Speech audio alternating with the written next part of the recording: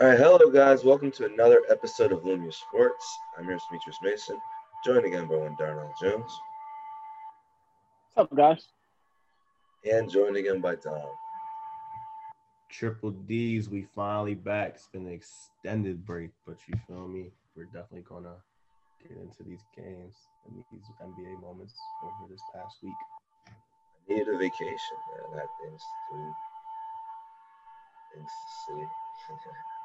But now we are back, and yeah, we have a lot of fun games to get to. We're gonna start all the way back at Thursday for you guys. Again, we weren't here for that one, and we're gonna jump right off. Hey man, Jazz versus Blazers. The Jazz end up winning in a big margin of 122-103. We talked about a lot how the Blazers hadn't beaten a team better than them. Still the case in this one. Both CJ and Dame shot exactly 8 for 21 from the field, minus 16 for Lillard, minus 19 for McCollum, and it just wasn't good enough for the Jazz. An explosion from Donovan Mitchell. We saw these dudes and said they can't guard me. 37 points on 14 to 25 shooting, and that ended up leading the way. Darnell, what did you see out of this one?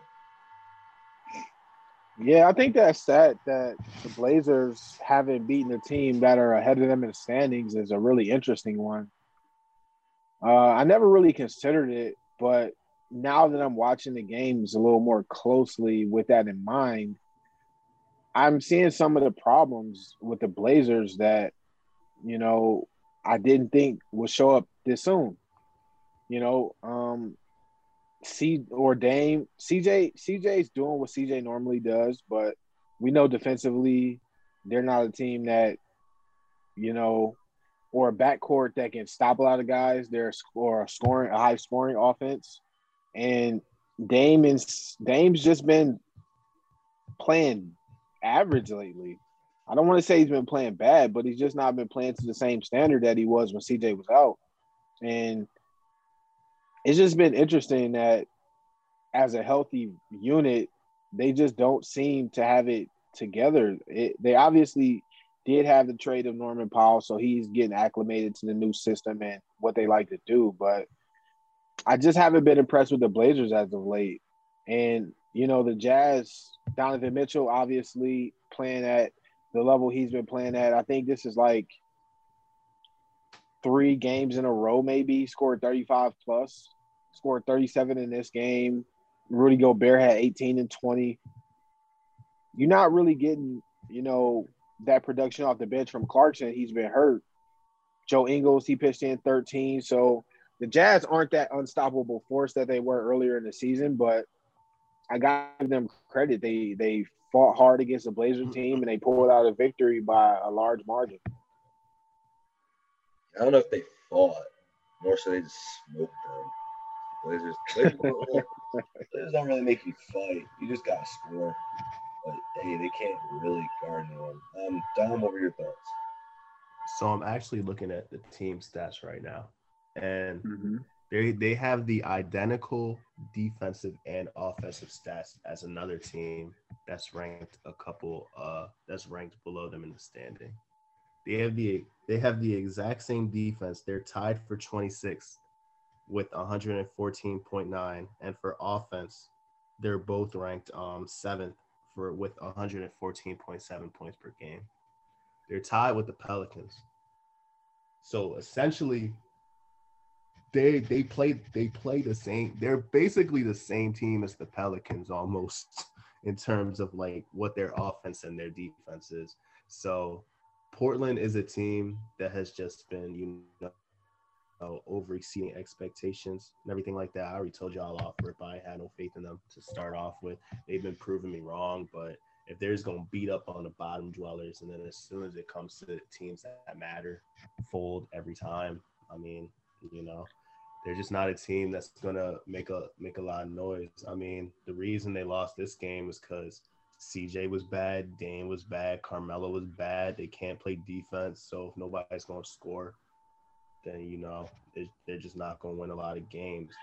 All of Simons was bad. Like all your scorers can't shoot under 33%, well, like under like 40% from the field. That's just never going to be a way to win games. So, I mean, Norm and Nurkic were like their most consistent players out there, I guess. Well, they didn't even get a good scoring game from Enes Kanter. Like, he had 8 and 7, and he's been killing lately.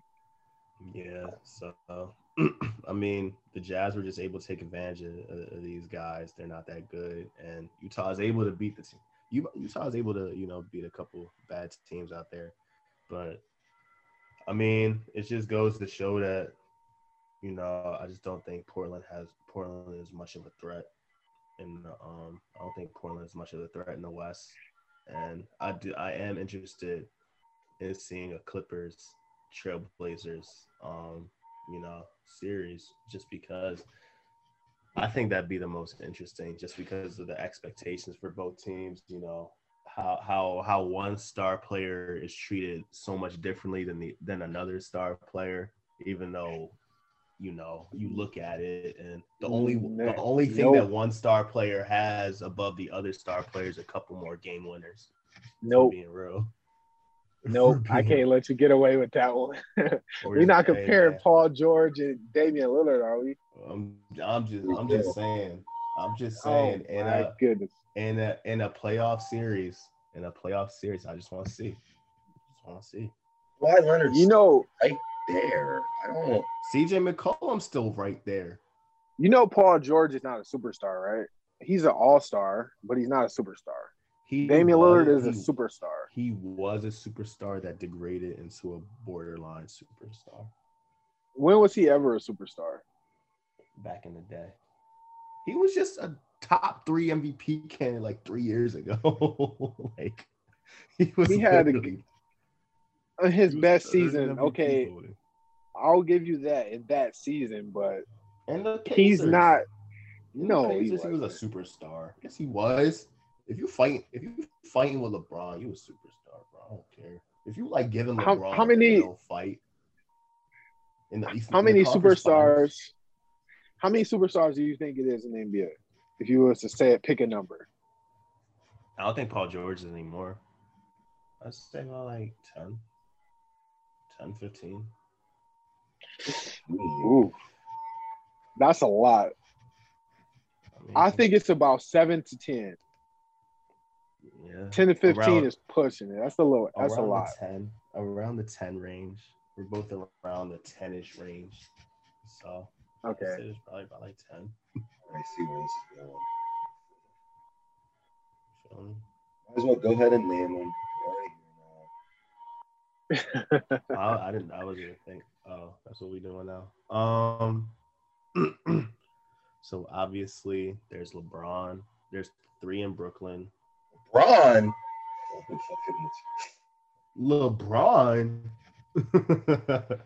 There's obviously LeBron. There's his teammate Glassman. There's the 3 in Brooklyn. There's the 1 in Philly, Embiid. There's the 1 in Denver, Jokic. There's Luka. There's Giannis. Let me look at the rest of the team. How many was that? Did I name like 8? That's 9. 9. 2 Lakers, the 3 Nets, Jokic, Embiid. You said Giannis and you said Luka. Steph. Steph is 10. Lillard, Kawhi. So that's about 12. Yeah. I guess those are it.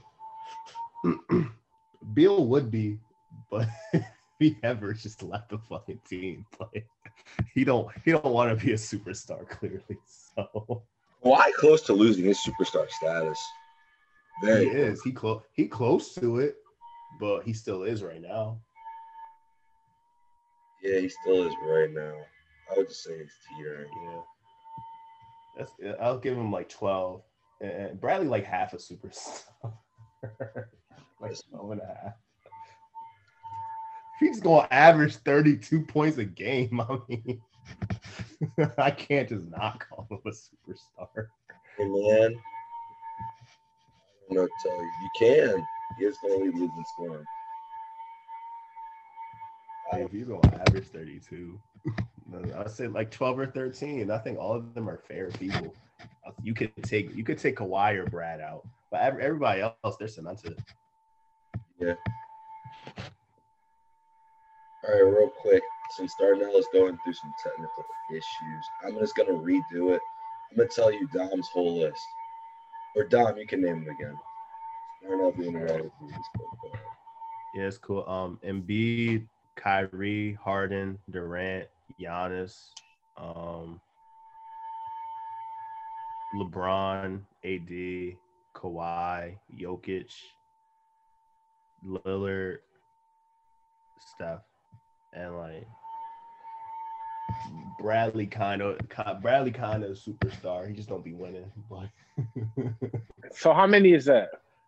12 or that's 13. about 12 or 13. I'm not mad at that list. Like that's a 12, but I'm not mad at that. Like it's probably we to the point now where there's so many good young players that 7 to 10 is probably gonna get extended a little bit. I'm not mad at that. Yeah. Maybe you might even closer to me. Question. It's because of like Luka and Jokic, you know, Is bringing themselves up there, and Embiid. Donovan Mitchell not a superstar? No. Why? I think he Zion. not Luka I think is? Zion's close. I was gonna say Zion too, but why is Donovan? I was gonna say Zion for sure. I was gonna say that, but hear me out. Why is Donovan not what Okay. Luka is? What has Luka done that Donovan is not done? I think Luka's putting up higher. I think he's putting up more numbers. Obviously, it's not leading to more wins, but Yeah, that's an interesting conversation. I think when it comes to the Jazz and the Mavericks, I think that the Jazz are more of like they're just more of a well-oiled machine. They're more of a better team, and I think Mitchell is definitely a borderline superstar who he's really right there. Like give him another season like this or like a big playoff run. If he makes the conference finals, I'll give it to him. Dude had 50 in 2 playoff games last year. I don't like how you just keep blowing people's face. So is Murray one? Is Murray a superstar now? No, only because he's playing with Jokic. But Donovan Mitchell, that's not all he did. Donovan Mitchell also did beat Russell Westbrook in the first round, which again is all Dame ever did. And he's a superstar. It took him 8 years to do that. So I'm again confused. Dame just went to the conference finals.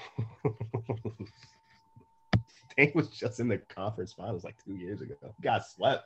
He got there. And Dame averaged like 30, man. Like and that dude's super full. Wait. He's super full against the Nuggets first off.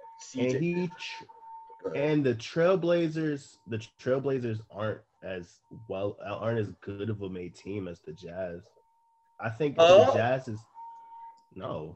You mean No, their defense is garbage, and they just have a few scorers on the team. They're not that good. They're not that well made. Maybe that's because Donovan Mitchell is actually the best defender on the Jazz. So I mean that's something to do with it. Better than the defensive player of the year. Yeah, good point. Better than Gobert. Gobert is a liability against everybody. Every outside the paint. Yes, every center that can I don't think it's. But they have decent wing defenders and Ingles and Royce and what's his name, Bogdanović. They're all decent out there. They just play really well together. Decent wing defenders. Powell just got there. Powell literally just got there like a month ago. That's plenty of time to get relaxed. They lost in a row, not stopping. I think Mitchell is close. I don't think he's there yet, and I think Luka has done more. He's done about. I won't say more because Donovan's been in the second round, right? Like I'm not just talking about playoffs though. You feel me? Just in general, Luka is the Mavericks without Luka is different than the Jazz were winning games when Mitchell wasn't there. Dallas isn't winning a fucking game without Luka.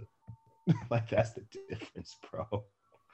In that big ass win streak, Mitchell didn't play every game. We keep talking about Conley not playing every game. Mitchell didn't play every game. He missed like 4 of them in that big ass win, that like 3 or 4. He wasn't there the whole time. So the Jazz are just a better team. And again, Mitchell's up there. He's right there. But I think he can. I think he can make it. I just don't think he's there yet. It's like the same thing. Like, if you're gonna say Mitchell won, then fuck it. Tatum won. Then you got to go to Devin Booker, and now we getting too. And now it's getting too clogged. That's the whole point. Exactly. Like if Mitchell won, then Tatum won, Booker won, motherfucking. Zion's the best of all the non-superstars, and he might even be one. If he's not a superstar, he's the top of the thing. I just want to know the criteria. Donovan Mitchell right now, 27 points a game, 4.5 rebounds, 5 assists, on the best team in the league. But the answer is no. I mean, but like I'm saying though, if we're gonna give it to him, the first round, unlike Luka, he scored 50 in the playoffs twice. Who you taking? You taking Luka or Mitchell? I didn't say he was a better player. I just want the criteria of a superstar. There is none, so you can just say that. I mean, I think Tatum up there. I think Tatum's close. I think Tatum's closer to it than Mitchell. Based off of what? Tatum's been to 2 conference finals now. Like if we're gonna talk about the playoffs, he's been to 2 of them. He did fight with LeBron. So the playoffs matter more, okay? But so Tatum's close because of the playoffs, but Mitchell isn't because of the regular season. Although Mitchell's having a way better regular season than Tatum. And again, his team isn't 8th in the East; they're 1st in the West. I think Mitchell's close. That's all I'm gonna say. I don't don't even think he's a superstar. I just want to know what the criteria is, because you hear the term, you might as well delve deeper into it. You can't just name them. I mean, I would say you have to be an all-star. That should be one of the criteria. Yeah. Okay, they're all all-stars that we're talking about, so that's good. Yeah. Second Booker. They barely even wanted to put Booker in both times. So. And Donovan Mitchell was the last pick. Like, that matters a little. It don't matter, but I think part of it. Well, the thing with me with Mitchell is he's literally made the playoffs every year. Yeah. Like, that's kind of a huge thing. And he hasn't had Jaylen Brown with him like Tatum has. But look, so Gordon Hayward made the playoffs with the same team. So is Gordon Hayward one? Like it's essentially the same team. So the only difference is Mike Conley instead of George Hill. Let's be fair. Okay, with the Gordon Hayward thing, no, but he was hurt for like the last 3 years. And he had the ability. I mean, you can say that, but he just took the Hornets and they got them to the 4 seed, basically. Yeah, him and obviously. Sure. Okay, but he still was really important to the team. So, like, he could have been like people wanted to make him one. Let me put it like that. Way more than they want to make Donovan Mitchell one. Donovan Mitchell doesn't even come up in these conversations until I just brought him up. And I'm getting backlash, but not really a reason. Other than Gordon. Gordon Hayward one's a solid argument, I guess, but sure. I mean, just because Gordon Hayward did it. Just because Gordon Hayward, not backlash, but just because Gordon Hayward did it doesn't mean Donovan Mitchell should be dinged for, like, coming into the league. And didn't he get to the second round twice in his first 2 years? He beat the Thunder. So I'll put it like this. A superstar, basically what we're saying is a superstar is like a top 15-ish player. You got to at least be top 15. I don't think Mitchell's top 15. I'll give him top 20 even. But I don't think he's a top 15 player.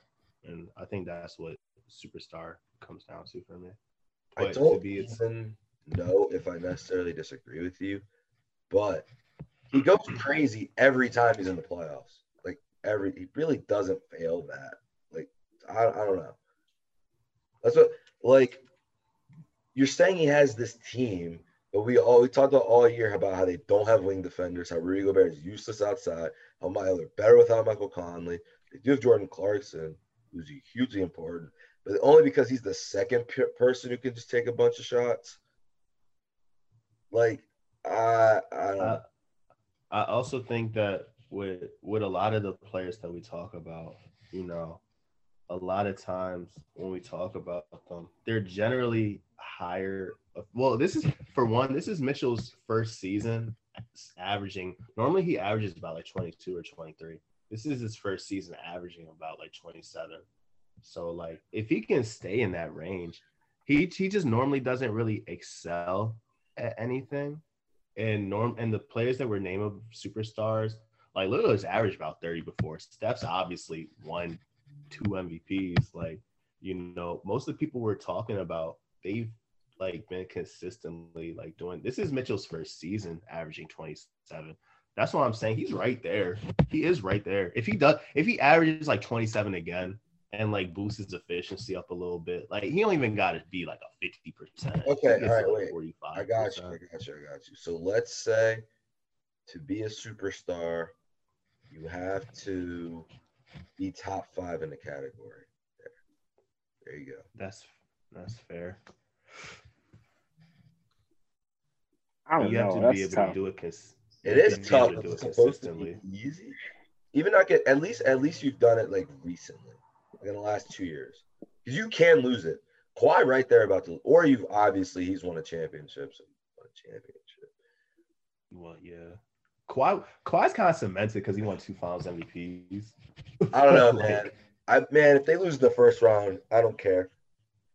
No, that's what I'm saying. That's why I'm saying this playoff series matters. And I think Lillard just became a superstar like 2 years ago. I think he was always like a star, but he really just became a superstar like 2 years ago. For being real. It's not like he's just been one for this whole time. Like, see, but that makes it tough, right? So he became a superstar. If we're being honest, he became a superstar because of the wave, right? Not that he's not a superstar. Yeah. Like, so this is interesting because I agree with you. He basically took away Russell Westbrook's superstar to me with that. Yeah, took it right away. For sure. Got that man traded. He took both of theirs. He took Paul George's and Russell Westbrook's away at the same time. So my only counter to that, Donovan Mitchell also beat them in 6. Like, it's just game. It's just that he didn't again. He hasn't really excelled at anything until recently. Like the bubble was when it was the first time he really like started putting up numbers like that. He never had like 40 and like 50 like that. Like the bubble was really the start of it. And he has been improving this season. I think the bubble was what made him a borderline superstar for sure. Like he was an all-star, because remind you, last year was his first time even making the All-Star game, and I'm pretty sure he was an add-on. But last year was his first time making the All-Star game, so he just made it. So this is his second year making it, and the bubble was really when he like turned up for like the first time. Like he won, but again, he has a Coach of the Year candidate every year and a 2-time defensive. No matter what I say about him, he is a 2-time defensive player of the year. And then he got the 6th man of the year right next to him type shit. And, this is the first season where he's averaged higher than like 23 points per game. So if he can do this, if they keep the 1 seed, if he can make the conference finals and shit like that, and then next season he's able to, at least stay, if he can stay above like 25, even he don't gotta be 27 again, but if he can say like 25 or something like that, I'll give it to him for sure, no question. And the Jazz maintain a good record again, I'll give it to him easy. But he's there, he just hasn't done it yet. I think it's all I think it's all contingent on what happens in the playoffs. Like if Utah folds, like he's not a superstar. But if they have a good, run and they make it at least to the conference finals or however it ends, it could end in the second round and maybe like a tough 7-game series. But if he fights to the end, then yeah, we can give it to him. But I don't think he's right. But he's close though. And you also have to look at the reactions. Look at the playoffs last year, bro. The Nuggets, we only talk about Doc Rivers and the Clippers blowing that 3-1 lead. We only talk about that. We don't even mention that the Jazz did the same exact thing. The same exact thing. They had the 3-1 lead right there and failed to close. We all on Kawhi and Paul George ass for blowing that 3-1 lead. 3-1 lead? I don't remember that. Yeah, they were up 3-1 on the Nuggets and blew it. Yep, they were. Damn, Donovan. Oh wow. They were straight right there with a 3-1 lead, blew that shit. Nobody talks about it. You know why? Bro, I remember what happened. You want me to tell you what happened? I remember now. Gary Harris came back. Nah, Conley came back. He wasn't there at first. I'm telling you. He was not there at first. Oh he really God. wasn't. I'm not making it up. I'm not. I remember it. Mike Conley straight came back. I promise you. Because they're like, oh, they're doing this without they're doing this without Bogdanovich and Mike Conley because Conley had a kid. He straight came back. Yeah, he did. That's all I'm telling you. I'm gonna look it up right now. Hold up. No, that's right. This nigga just blamed that whole 3-1 collapse on Mike Conley.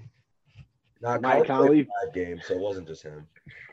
Damn, I can't blame Donovan though if he's gonna average 36, 5, and 5. Again, it's not that he blew the 3-1 lead. It's the reaction towards it.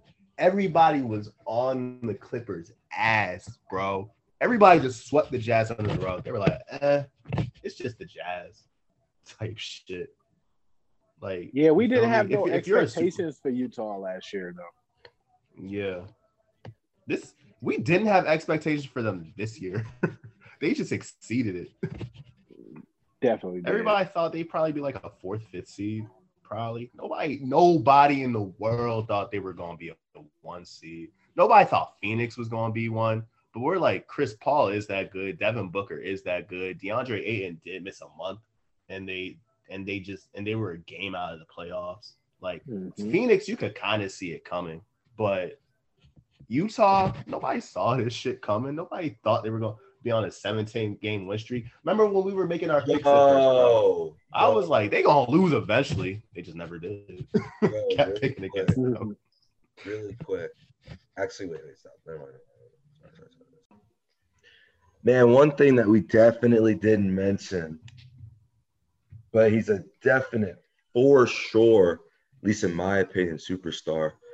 The fact that we didn't mention him is telling. Jimmy Butler. Gotta be super. Yeah. Forgot about Jimmy. I don't think Jimmy's a superstar. Wow. I think he's in the lower tier. I think he's one of the ones you could argue with. I think he's near like that Beal. He is one, but like you could argue against it. I do think he is a superstar. My dude just made the finals and he's not a superstar.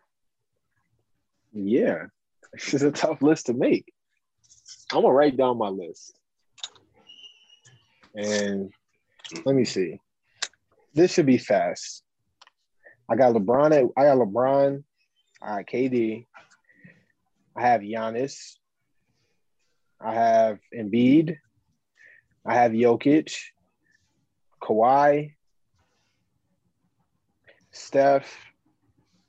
Dame. And that's the list.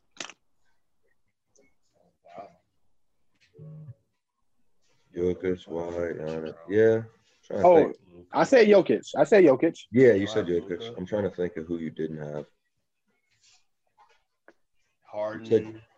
Oh, I got Harden on there too. No Kyrie. Harden should be on there. I was thinking about Kyrie. Kyrie's closer to the bottom of it too, but I think he is. He was about to win MVP if he didn't get hurt. Like he is. He was about to win MVP this year too. Yeah, that's Boston. He was about to win it, and he was about to win it this year. Kyrie definitely won. I just think he's in the lower tier of it, but he's definitely won to me. I didn't say Luka either. He's on the list, but that's it. That's 10 players.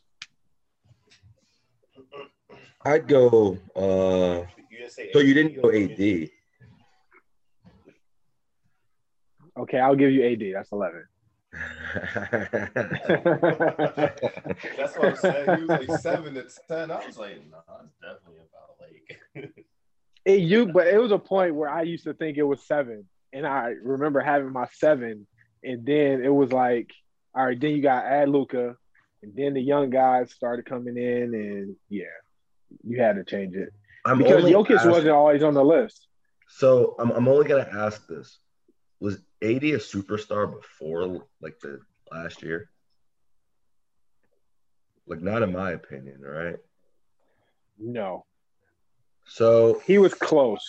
I think he was definitely a star. I think he was a superstar. I think he was. He was on the back half if you would have had the list, or borderline not making it. Like one of the two. Yeah, he was one of those, like I was saying, with like Beal and like Jimmy and all that. Mm-hmm. Okay, so you're saying like a possible superstar in the making if he joins a super team or a teammate, I guess. Now, I'm saying if Bradley leave Washington and like continues doing what he's doing, he's just like a cool superstar type shit. Yeah. So I guess my second question is, so if that made AD a superstar, that had to make Jimmy Butler a superstar. AD did it with LeBron. Jimmy did it with Bam Adebayo to the finals. Jimmy's run's got to be like, it's got to be longer. Like I got to see him do it again. Like I gotta see him. His numbers don't warrant it. Like, did he even make the All-Star team this year? No. That's only because he had COVID. But I see your point.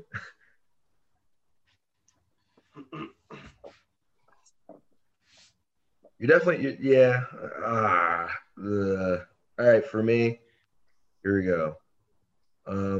One, I have Anthony Edwards. Stop. So I have LaMelo Ball. Do I have Lonzo Ball? No. Okay, my superstars are LeBron, Steph, James Harden. This is gonna be twisted. I'm about to do it.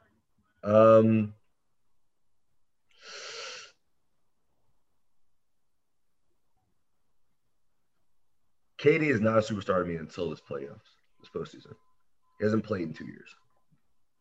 So giving him up. I want to ask y'all something. Because last you can just interrupt my list, dude. That's fucking fine. Go ahead. What? No.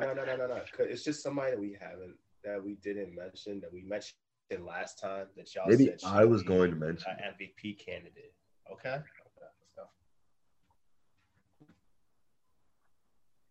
Are you gonna say the person? No, you said maybe you're gonna mention them. So I was going. Finish the list. Anyway, I'm going James Harden, LeBron James, Steph Curry, Joel Embiid. Okay. Luka. 5. Giannis. Dame, because he's talked himself into the conversation. Fuck it. Dame has forced himself to become a superstar one way or another. But you know what? At the end of the day, you got to respect it. You got to. So, Dame. I We'll say AD. And I'm gonna. This is tough. I'm gonna say Zion, only because he keeps breaking records and stuff. Like he is doing historical stuff, and his games are still on TV, and everyone keeps talking about him because you kind of have to. Even though his team is crappy. So But you don't have. So you don't have Giannis, Jokic. I said or Harden. I You had forgot Harden. I had Harden. So 10. I think I forgot to say Jokic. So Jokic, Embiid, Harden, LeBron, AD, Luka. Who am I forgetting? Forgetting people like that. Steph, Dame. Zion. You said Kyrie isn't. Yeah. I said Kyrie and KD aren't to me only because Kawhi. Jimmy? For like now. Jimmy? I put Jimmy in there. You can't put Jimmy in there and not have KD in there. Like, there's personal bias in there. It is. KD hasn't played over the last 2 years of what I'm about to mention. Jimmy almost beat Kawhi, who won the finals. Was going to do it. Took him to 7, and it was a lucky shot that did it. And then he just took the Heat to the finals. I like winning. And I like when people play. No. I like when they don't miss 20 games and then come back and lose to the Lakers for no reason. So those are your 12? Yeah. I had like 11, I think. I remember correctly. I don't think I had 12. So this is the question I want to ask Joe, just because we had this discussion last time. Chris Paul. No, he's not a superstar. No. Y'all were just saying he deserves MVP. I say he deserved to be in the conversation. Not that he deserved to win it necessarily, but no, he's not a superstar. I mean, I was going to get into it. We're already here now. So on Thursday, the Suns played the Clippers, and the Clippers ended up winning 113-103. It was a big-time game for Paul George. 33 points, huge down the stretch for them. For the Suns, amen, Devin Booker. He had 24 on 13 shots. They had eight more points, obviously, in the fourth quarter. And Rondo was huge for them. I mean, Rondo was big. Pat Bev actually got a game trying to kick my man, Chris Paul in the balls. But after that happened, Rondo came in, continued to explode. He had 15 points, 9 assists off the bench. Kawhi had 27 as well. So, Dom, what did you see out of this one? Yeah, we were watching this game, and we had just had that big debate earlier that day talking about Chris Paul, and then he was out there. He was a minus 16 that game. He didn't have the same impact. He only had 13 points, and again, Chris Paul has been like the key for the team, and when he plays well, he doesn't always have to play well, because at first he did only score like 8 points and they were winning games a lot of the time. So, but Paul, really, it just came down to Paul George. Paul George been snapping out there. It's Paul George and Rondo. Rondo came in there, and just like they were saying, he's the leader of the team. He came in and he just changed the whole chemistry. He's really their closer.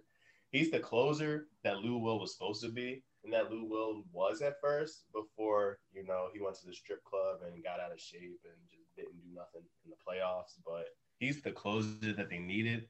And if you were watching it, like Rondo, he had 9 assists, but like he was really opening the floor up for people. Like his assists weren't just like pass the ball to somebody, they make a shot. He was really like seeing everybody cut and like giving it to them on like, really good plays. So, Rondo came in there and he was just the point guard that they've been dying for. And then, Paul George, he's just been in this stretch where, he's just not missing a lot of shots. He shot 7 of 9 from 3, 12 of 19 from the field. And, he was able to give them 33, and Kawhi was able to give them 27. And that's generally what they need. For them to win most games, they're going to need about 60 from them most of the time. Well, whichever is the higher score, whatever. But, they're going to need around like 60 for them because the rest of the team just isn't that good at scoring. But with Rondo out there, he definitely makes an impact out there because especially now that he can shoot, Rondo's just he's a better facilitator than anybody they have out there. So, I think this game is more about the Clippers than the Suns. And, in order for the Suns to win more, they're going to need a little more offense from Chris Paul, Devin Booker, and Cam Johnson can't be a minus 18 out there. Cam Johnson was like their big bench player. And Cameron Payne wasn't doing too well either out there. But Cam Johnson can't be a minus 18 because, like, at first he was, like, one of our candidates for Sixth Man of the Year. Obviously, that fell off. But, like, early in the season, he was a big role. But, I think this says more about the Clippers than the Suns. Mm-hmm. Darnell, what were your thoughts? Yeah, I pretty much agree with Dom. I think this game was mostly about the Clippers and how they've been quietly in the 3 seed in the West for a while now, and they're kind of establishing themselves as a real threat in the West. If Paul George plays at this level, like Dom said, he's been hitting his threes at a really high level. He was 7 of 9 this game, 12 of 19 from the field. He finished with 7 rebounds. And they had the impact from Rondo, 9 assists, 0 turnovers. That stands out with 15 points. And if Rondo can continue to, do that at, 19 minutes a game, I'm just curious to see what will happen once the playoffs start and you see him probably inserted into the starting lineup and playing heavy minutes. So they finally have a facilitator that's going to get easier shots for Paul George and Kawhi Leonard. So you'll probably see their assist numbers slightly dip down a little bit, but their points should go up. And I think that'll be for the betterment of the team.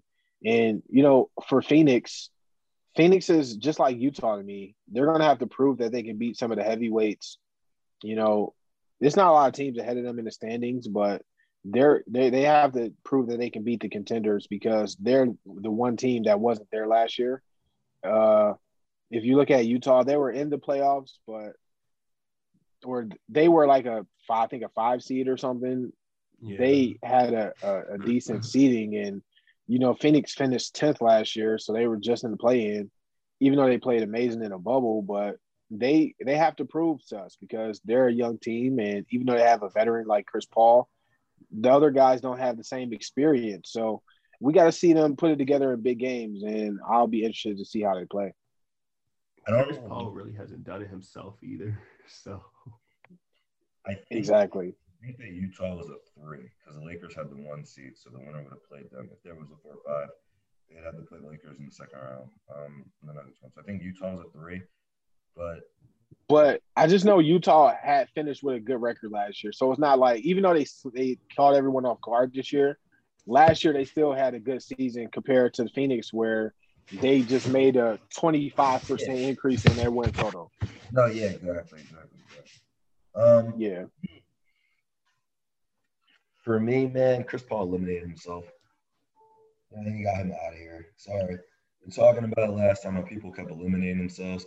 I put faith in you, man, for no reason. That's on me. But damn, you can't go out there. And like I'm saying, like Rondo was straight, just cooking him.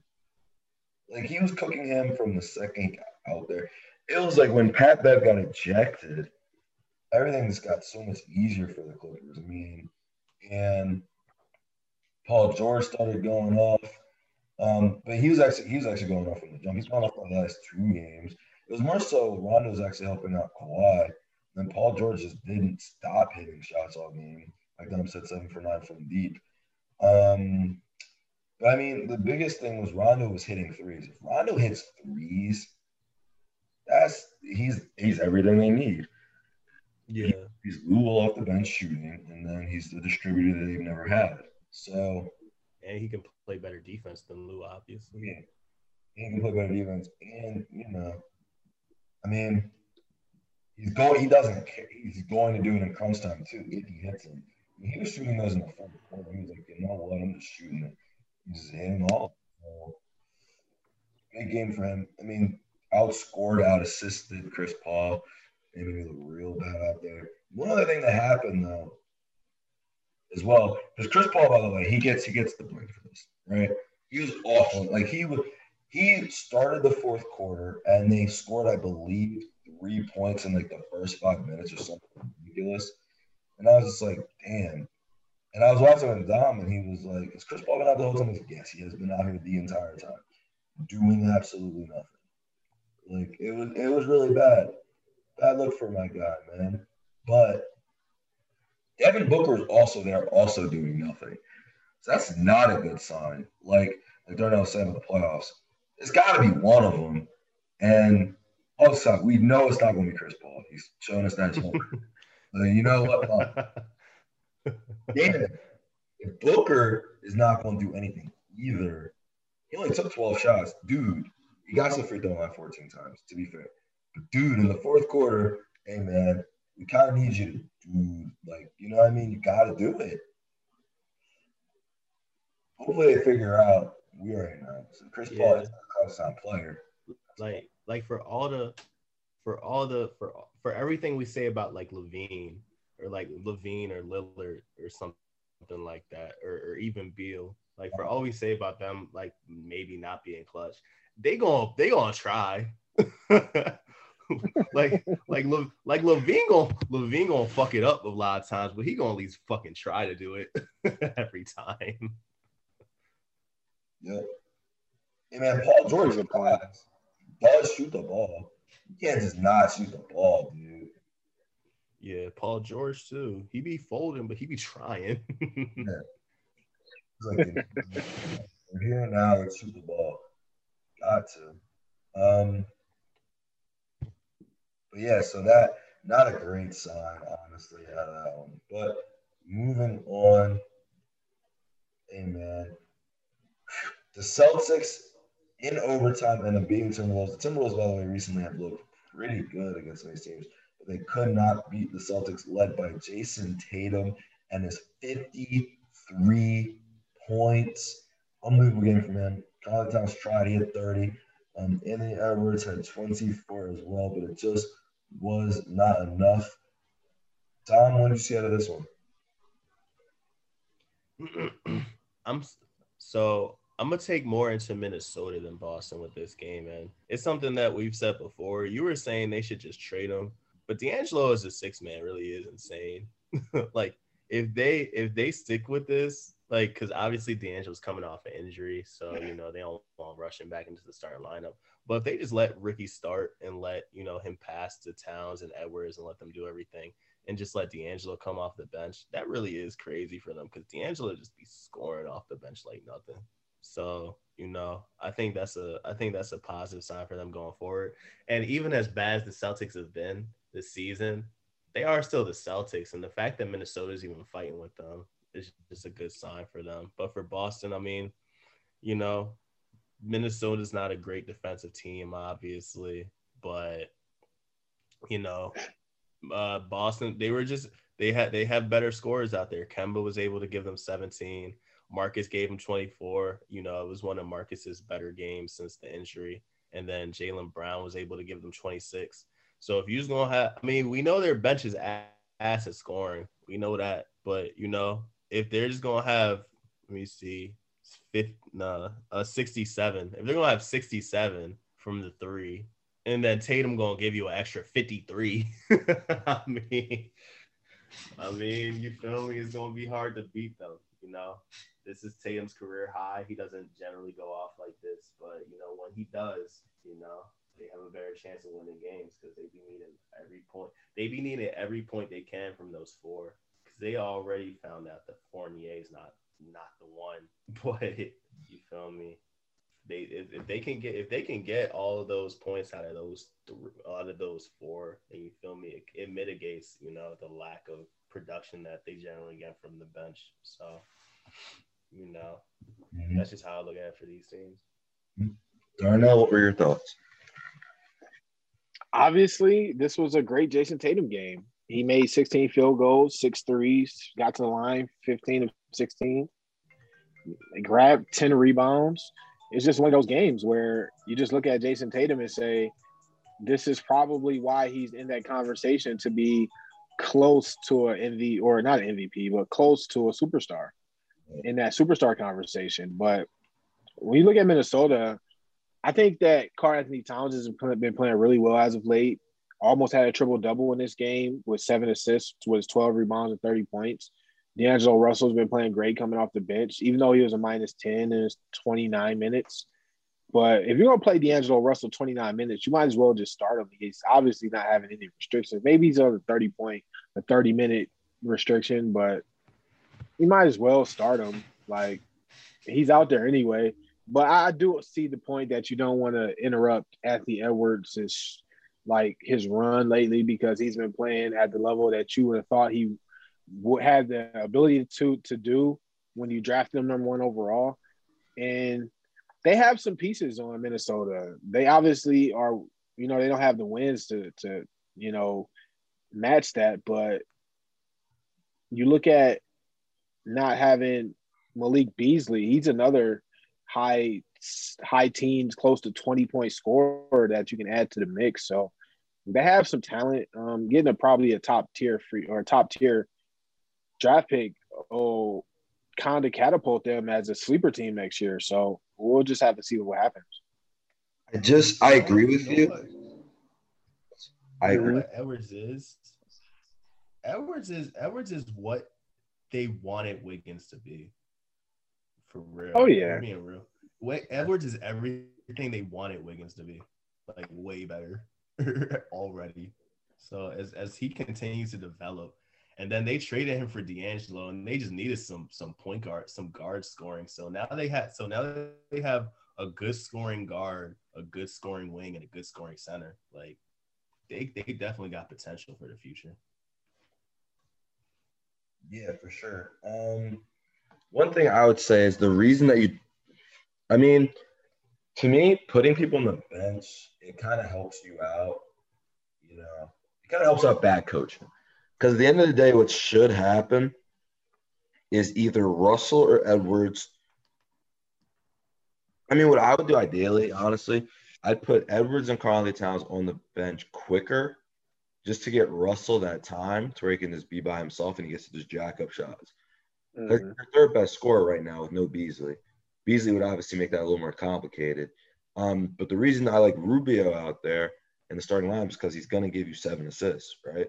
Which is what he had. He's one of only 2 pluses on the whole team. And Culver was the other one. He played 5 minutes. So Rubio's a plus for a reason out there. He had 4 steals as well. So he's a really good defender too. So he takes some of that defense off. So him and Okagi can play defense. And then he can get you the passes. But obviously, late in the game, you want Russell in. I was watching them in one of these games, and Russell was like huge late. So yeah, Russell has to be in there late. He's a good passer as well, but the offense is just more Russell centric. What I will say though, and I kind of underrated this, all 3 of them are really good passers. So, and willing passers. So it can work out. The big issue that's going to happen is really now, what do you do with Beasley? I thought Beasley would be the one you keep, but he's the only one who can't really pass. So he'd have to come off the bench. Since he's, possibly going to jail, he is going to jail, right? Something, whatever the fuck. He got a trial in like November or something. Yeah. I think he's got to serve 180 days after the season, but that can be spent at home. Something along those lines. Gotcha. Either way, I think he really isn't going to be the person who's going to be allowed to complain about coming off the bench. That's what I'm saying. Because if he starts, then you have a 3-guard lineup, right? Like you have him, Russell, and Edwards. If you're gonna do that, at least do it with Rubio because he can pass as well and play defense. That's really what the problem will come down to. But Anthony plays best defense. To me, the most shocking thing obviously, other than Tatum having 53, the most shocking thing is looking at this was Anthony Edwards, 7 of 12 shooting for 24 points. So he just got to the free throw line. He's like calmed down with his erratic shooting. He only had 3 turnovers. 3 isn't great. It's not terrible. Karl Towns at 6, which isn't great either. But they can all kind of work together. You see that that they like passing it. Obviously, Karl Towns with 7 assists. I saw them play. I forget how I watched them play, but they're just so interesting to watch. It's a lot of backdoor cuts now for Edwards. So it's like they know who everyone is basically. So you know what? I take it back. Taking a lot of things back today. Don't trade him. Chris Paul is no longer top 5 MVP candidate. Don't trade either of them. I don't think you can. I don't think you can. Right. I think D'Angelo coming off the bench would be crazy though. But he's not gonna do that. But I still think even if he doesn't, what I'm saying is I still think they all pass well enough. Karl-Anthony Towns and D'Angelo Russell, I think I kind of misstep there. They don't really care. I mean, they don't care about, you know what I mean? They don't care about all that other stuff. Because I didn't know if they were going to be okay with Anthony Edwards being this good. And they still shoot the ball more than him. But I don't think that they're going to get in the way. That makes sense? I think when you're a team like them, and the only time you've ever made the playoffs was when somebody came over there and told you how ass you are. Well, not for Russell. Russell did it on his own, and not on his own, but Russell did it in Brooklyn, and then obviously he played on Golden State, which they didn't do nothing. But you feel me? Russell's made the playoffs one time. Towns made the playoffs one time. And, you know, Towns was basically getting criticized the entire time he was making the playoffs. So you feel me? The fact that they see somebody there who has that same, you know, relaxed attitude as them, because that's really what Jimmy didn't like about Towns. Towns was just too relaxed. He was too passive. He didn't really fuck with that about him. And then obviously, you know, D'Angelo get caught for having weed every other month. So, you know, he don't give a fuck. Anthony Edwards tells us he don't give a fuck. He said he don't even like the sport. So you feel me? It's just a team of dudes that's just out there like relaxing, and I feel like they all fuck with each other. They're all high draft picks too, so they all know that they're all talented at the same time. Mm-hmm. So, you know, I just think they're dynamic. I think they're gonna have a good dynamic, and if they have they're gonna have another top draft pick. Here's the thing: it needs to be top 3. If they get another top 3 draft pick, then they'll be good. But you know, why does it have to be top 3?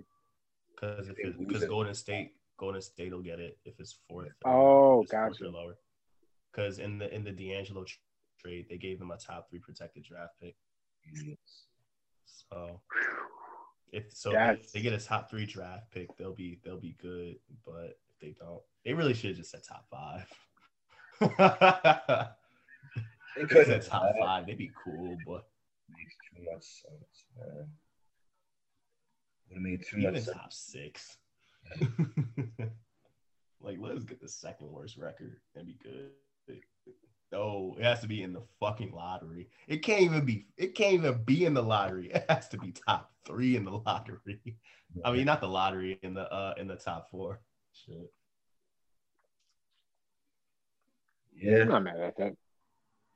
Hey man, they're a bad organization. That's why Alex Rodriguez trying to own them now. That's why Alex Rodriguez, he's trying to own it in like 2 years. They said that him and his friend are gonna own the team in like 2 years. Fine, or whatever. I don't know how that's gonna go. Go crazy. Who cares? Fuck it. All right, so moving on, the Pelicans end up beating the Sixers 101-94. Zion went crazy, 37 points, 15 rebounds, and 8 assists. Brandon Ingram came back as well, and he had 17. No Lonzo Ball, but they still end up beating the Sixers on Embiid, a rare night where he struggled, 5 of 16. Really, everyone did from the field. Seth Curry 0 for 7 from the field as well. So Darnell, what did you see out of this one?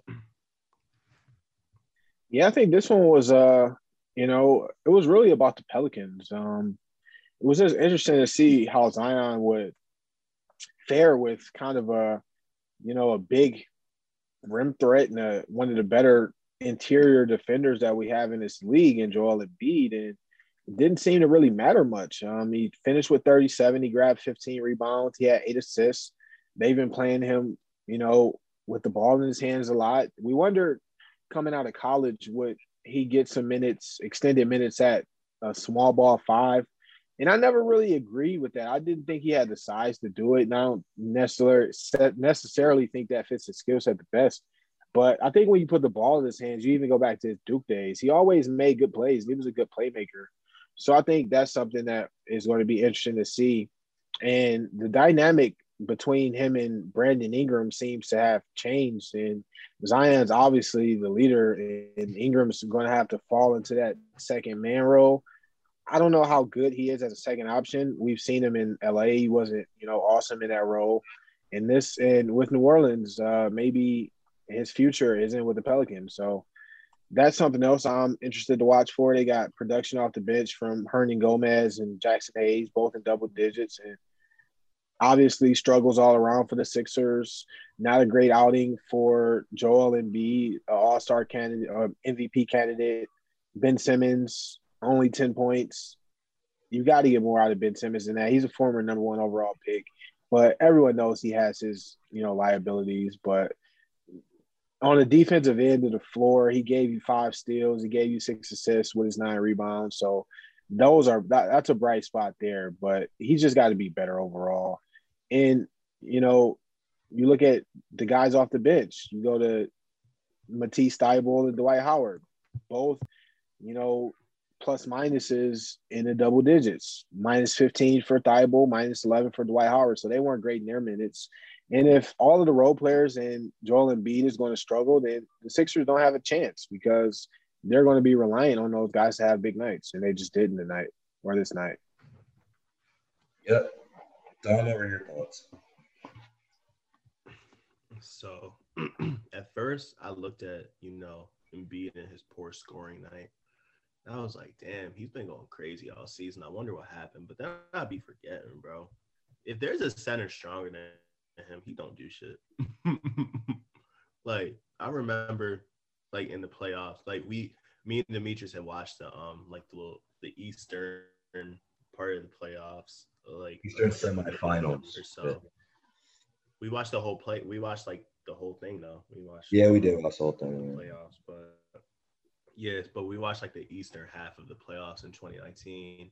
So obviously, of the semifinals games, we watched the Raptors and the Sixers, and Embiid wasn't able to score too well out there. He said it was because he was going through some stomach illness and everything like that. But whenever he played against Marc Gasol, he was never really that effective like that.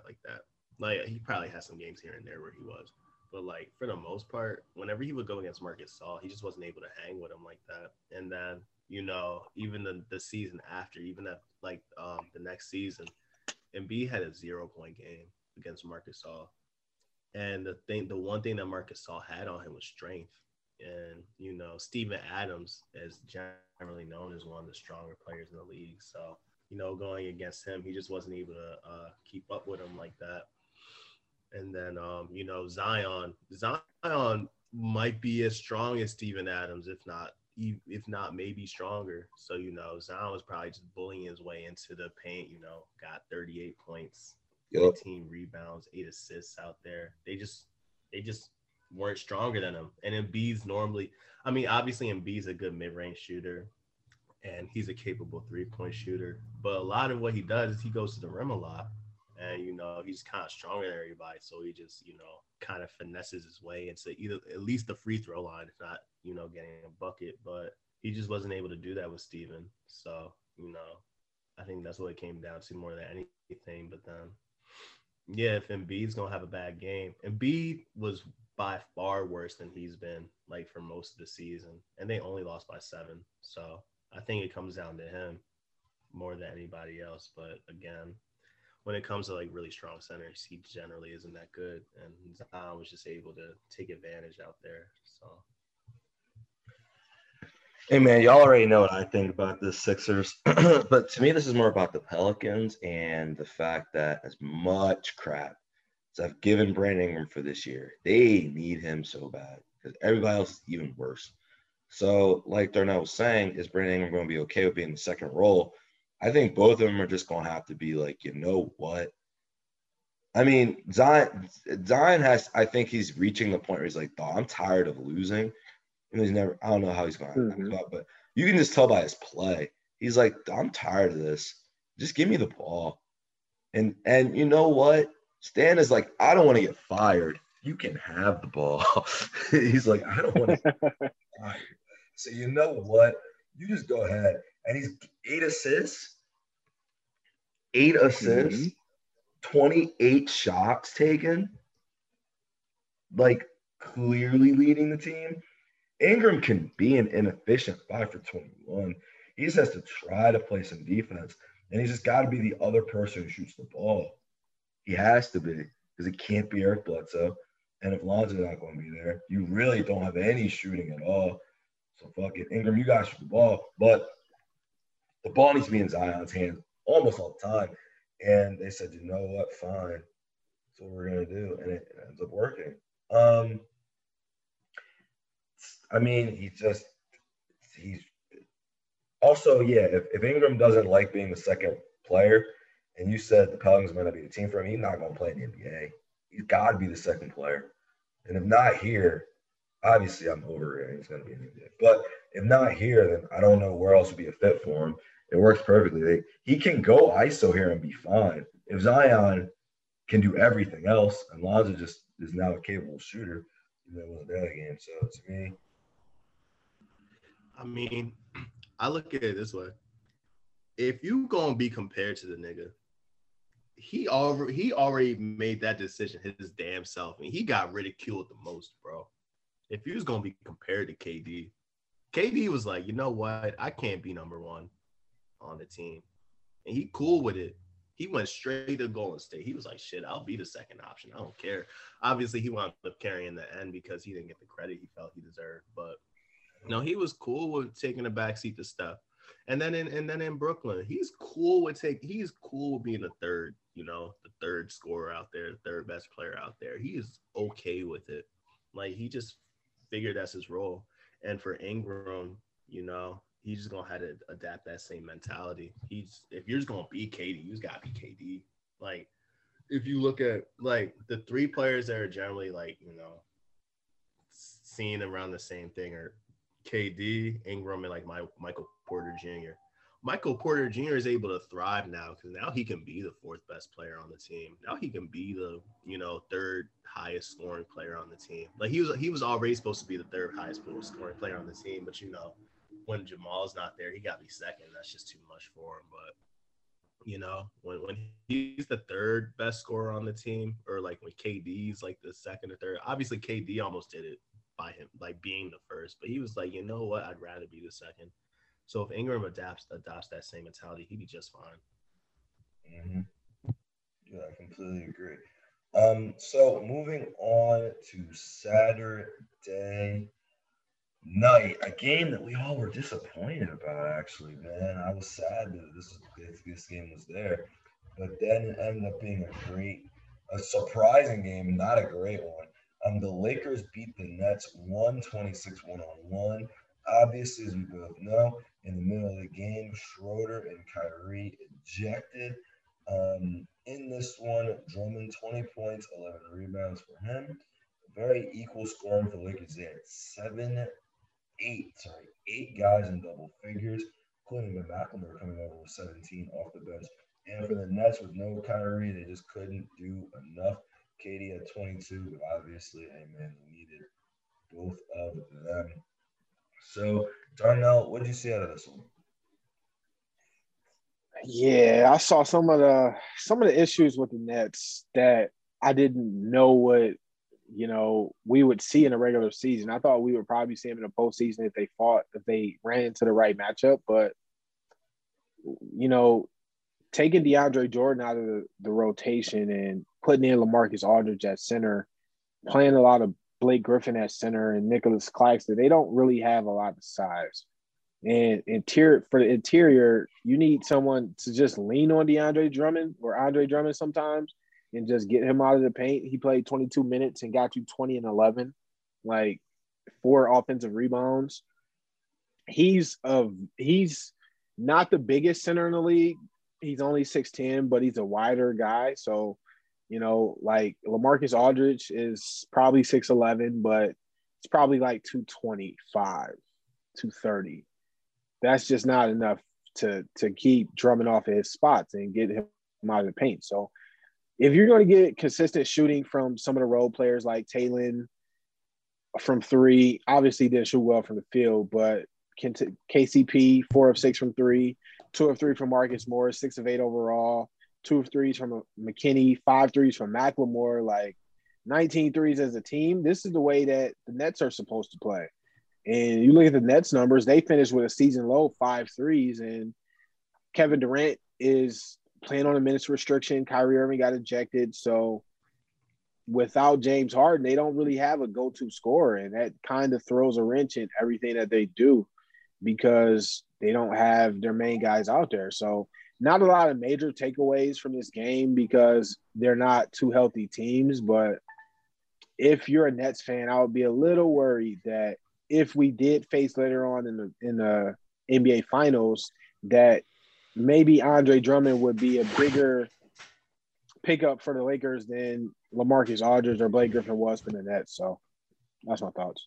Really quick, I just want to make this. I don't remember how many he had. Dom probably remembers better than I do. Drummond killed DeAndre Jordan too, so it's not just him out of the rotation. It's kind of a flaw for them. That's why I said just take him out. Because DeAndre Jordan hasn't been guarding anyone all season. So you know what? If you're not going to guard anybody, at least Aldridge can score. But yeah, that will be a problem for them as interior defense for sure. And the hope is I know for sure Andre Drummond is 3-0 against the Brooklyn Nets this season. So yeah, I'll put that out there. He killed him. You were right there watching him kill him the other 2 times. DeAndre Jordan stand out there getting bullied, doing nothing. So it's going to be a problem. Hey, man, he was right there. And they could have had him. But I guess he was like, well, I don't want to just be a backup, or I don't, you know what I mean? They probably told Aldridge he was the starter at that point to get him to go over there. So it'll be interesting for sure. Dom, what were your thoughts? Yeah, I mean, I was watching it. I think there were takeaways from this, actually. I know everybody was hurt, but it's because everybody was hurt that I got takeaways from it. So you get to see, you get to see a little glimpse of what their bench would be. Because James Harden's going to have to equal LeBron out there. And I don't know if he's going to be able to do it. He might. He's going to have to be able to equal LeBron out there. But Drummond be looking like prime Shaq every time he played Brooklyn. And Brooklyn really should have just said, fuck it, and got him. He was interested in going there. He really would have straight went there. But I saw a lot from Schroeder out there, bro. I was really impressed with Schroeder. Because, obviously, we knew Kyrie wasn't going to be able – we knew Schroeder wasn't going to be able to stop Kyrie. But now I see Kyrie not able to stop Schroeder, and Schroeder got in his head, bro. Schroeder really got in his head. He really spazzed on that nigga for calling him a nigga, bro. He spazzed on him. He got his ass ejected, went right on Twitter, and was talking about some shit. When I know Kevin Durant says that shit every 5 minutes. I know Kevin Durant says that shit every 5 fucking minutes, bro. He was dating Kalani, who be saying that shit in her fucking songs, bro. I know that shit just don't get to his head like that. But you know what was getting in his head? The fact that Schroeder had more points and more assists than him. That shit. They played the same amount of minutes. They both got ejected. Kyrie was like, fuck no, bro. Oh, you can't be better than me.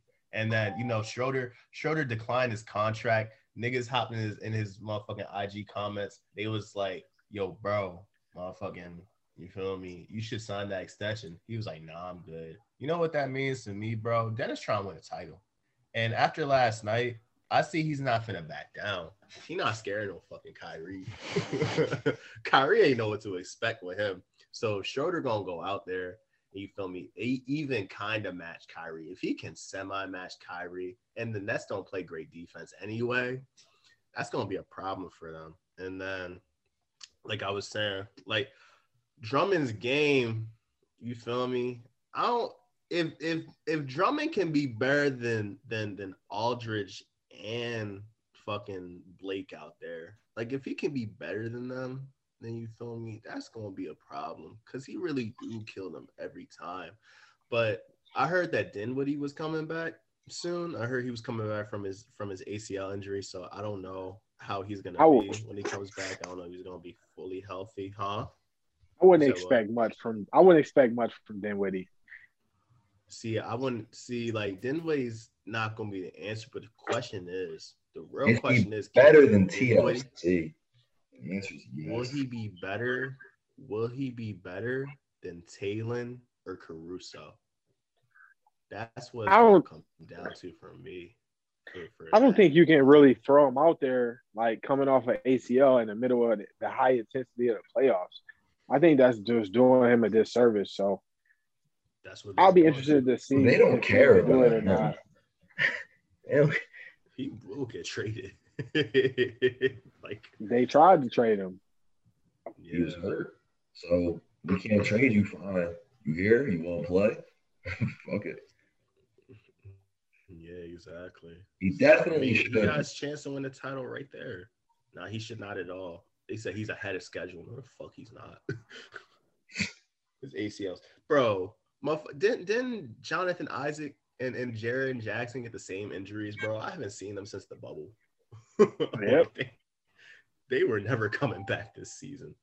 Spencer Dinwiddie got hurt after the bubble and was talking about, yeah, I think I can come back. No, you can't, bro. You're going to be a shell. And Taylor Isaac was an NBA player till you just said his name. I forgot Jonathan Isaac was an NBA player too. Just said his name. He was. You see how high he was? He was drafted 6th, right?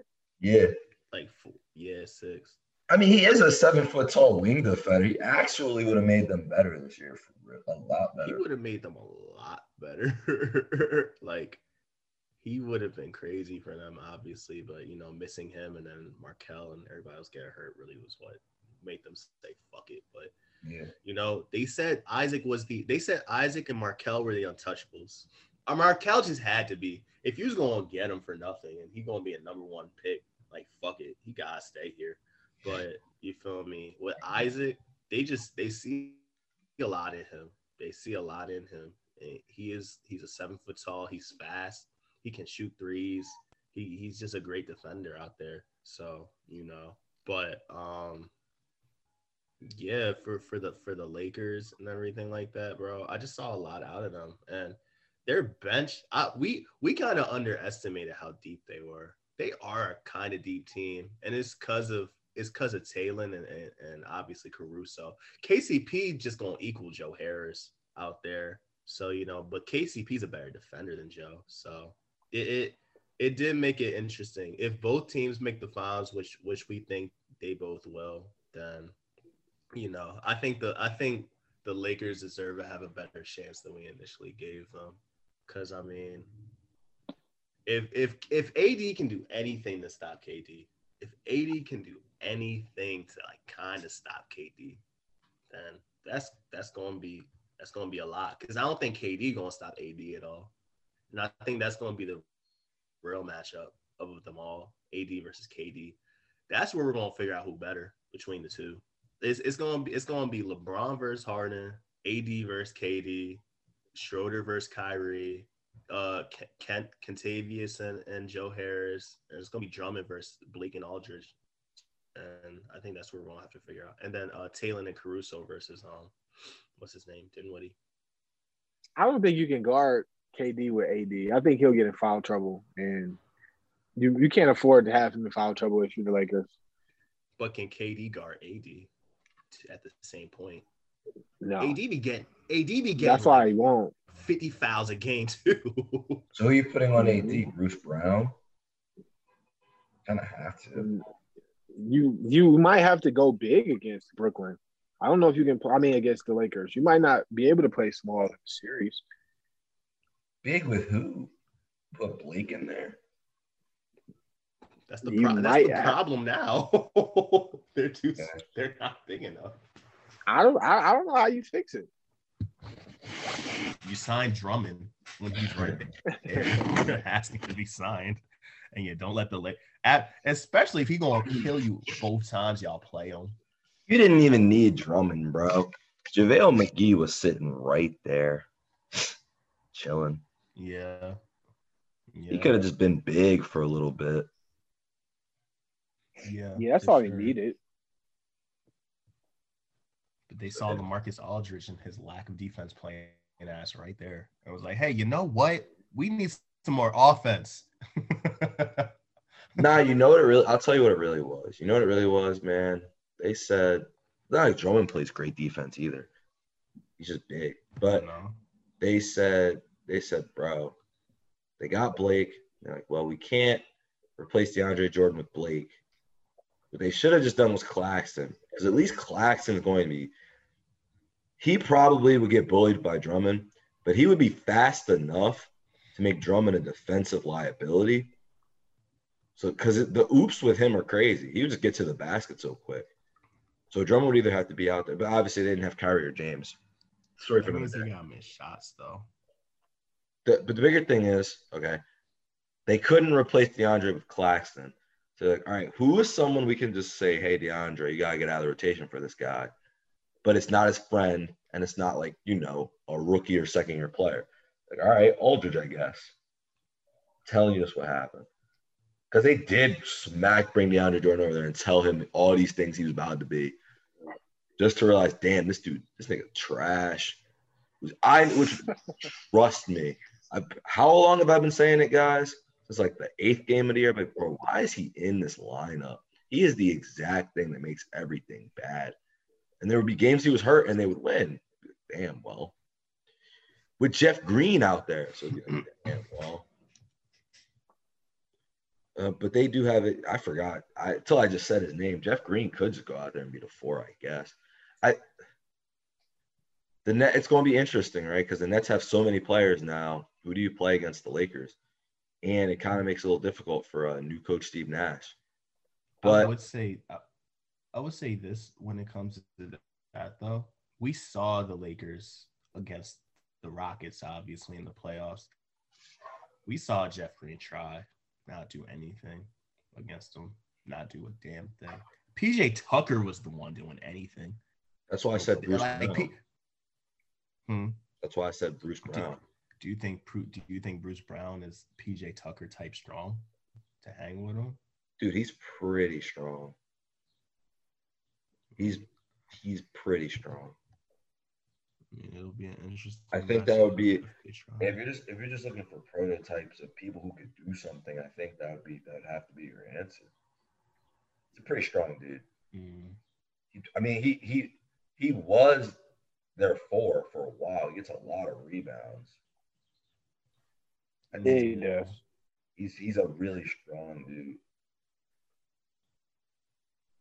He pushed ball just like AD gone.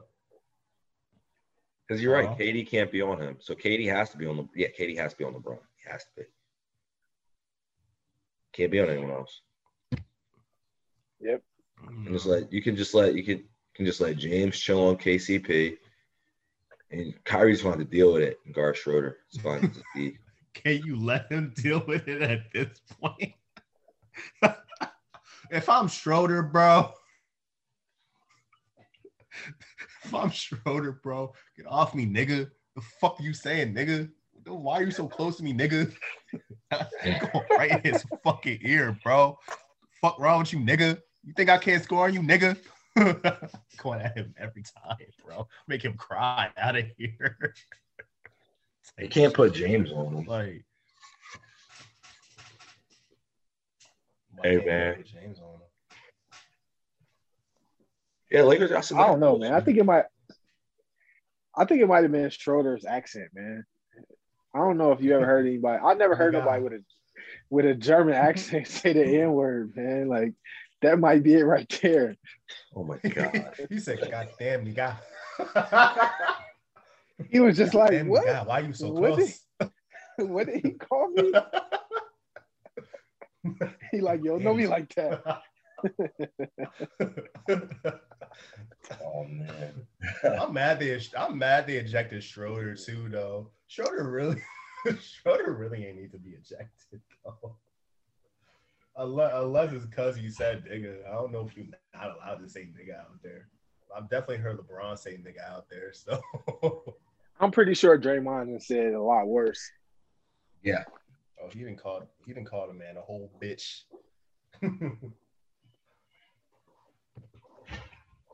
Is that worse? Well, anyway, moving on, man. The Celtics ended up beating the Nuggets on Sunday, 105-87. In this game, the Nuggets were leading the whole way, had me talking out there like an idiot, talking about how good they were, and then they proceeded to score 8 points in the fourth quarter. 8. Hey, man. They won 7 straight, and they were about to win out Jamal Murray, but then they scored 8 in the fourth quarter. I got nothing to say to that. Nothing to say to that. Tatum 28, Jaylen Brown 20. Go ahead. Darnell, what are your thoughts on this one? Tough game for the Nuggets. You look at they didn't play JaVale McGee. They didn't have Jamal Murray. So they were a little limited with their rotation, but Jokic didn't have a great game by his own standards. He only shot 40% from the field. Michael Porter Jr. He was 9 of 23. Will Barton 4 of 11. Those are scores right there. And when they struggle, this team's going to struggle. And Boston's a team that has been riding high on Jason Tatum's recent surge, and they've getting some good solid play out of him. Not a lot from the bench, but you just look at that fourth quarter and it's just like, man, 31-8. That's just bad all around. Like Denver would have probably had the game won had they not just folded in the end. I don't know. It's pretty inexplainable to me, but I'm just looking at it and I don't know if Denver – this is my argument against voting for Jokic for MVP. I don't know if the Nuggets are a good enough team. Like, they have the record, but when I see them in some of these games, they just seem to fold, and I'm not very impressed with the Nuggets as of late. Dom has an explanation. Where are your thoughts? Because I didn't watch this either, and I was looking, and they were winning the game. I was watching it for the most part. Then I got distracted around the fourth quarter. Next thing I know, the Celtics were 15. I was like, "What the hell happened?" And then I sent you all the tweets, man. Yep. I sent you all the tweets. You know what? You know what that really showed me. I'm taking Vital with a late second, bro. I'm taking Vital with a second. I'm taking him undrafted. If he's gonna be there, if Mark Vital is just undrafted, I'm gonna take him because now I see, bro. Now I see. You know what? James Harden showed us the way, but Grant Williams really showed us the way, man. You just out there fat. You feel me? You just out there being fat. you could do something out there because he really shut Jokic down. You feel me? Jokic wasn't able to move him really, and he just wasn't able to. He was just all in his face, all in his grill. One thing that we've said about Grant Williams for a majority of the season is that he's a horrible athlete, but he at least has a high basketball IQ, and he was just able to pick his spots when it came to Jokic, and you feel me? Jokic just wasn't able to do too much when he was around, and you see it in the plus minus. He only had 2 points. He had 2 points and 2 rebounds. Plus 23, by far the highest plus minus out there. Him and Romeo Langford with a plus 18. Romeo had 5 points, 5 rebounds, but Grant Williams was just disrupting him, and can't for an MVP candidate. Can't be getting shut down by Grant Williams out there, bro. Can't be getting disgruntled and unhappy because Grant Williams out there guarding you, bro. Man's went straight out there Straight got some onesies after the game, bro. Celebrated, shutting that nigga down, bro.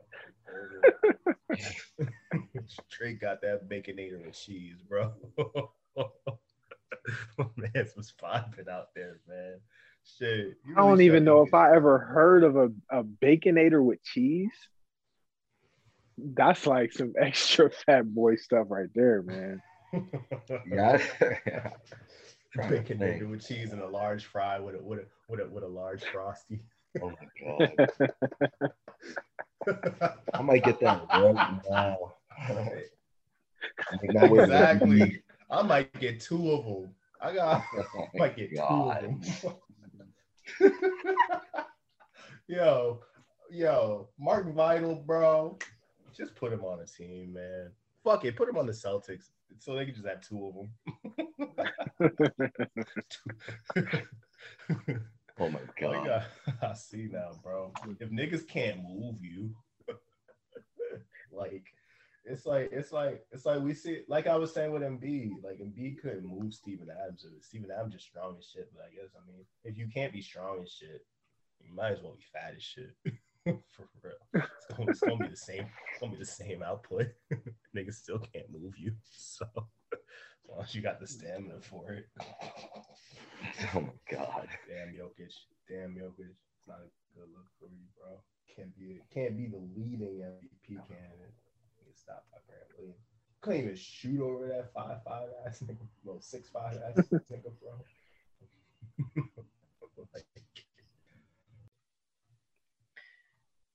All right. So dang. Last but not least, let's get into it. Definitely not least. Last night, the Warriors ended up playing the Nuggets 116-107. Sadly, at the end of this one, Jamal Murray left with a leg and knee injury. Hopefully, he's okay. Before that, he was out there trying to guard Steph. Probably could have been kind of what caused it. And Steph ended up with 53 points in this one, including helping them get a 43-point third-quarter outburst to end up winning this game. Draymond Green as well, 18 points, 7 rebounds, 7 assists with 4 steals. Both of them are a plus 16 out there.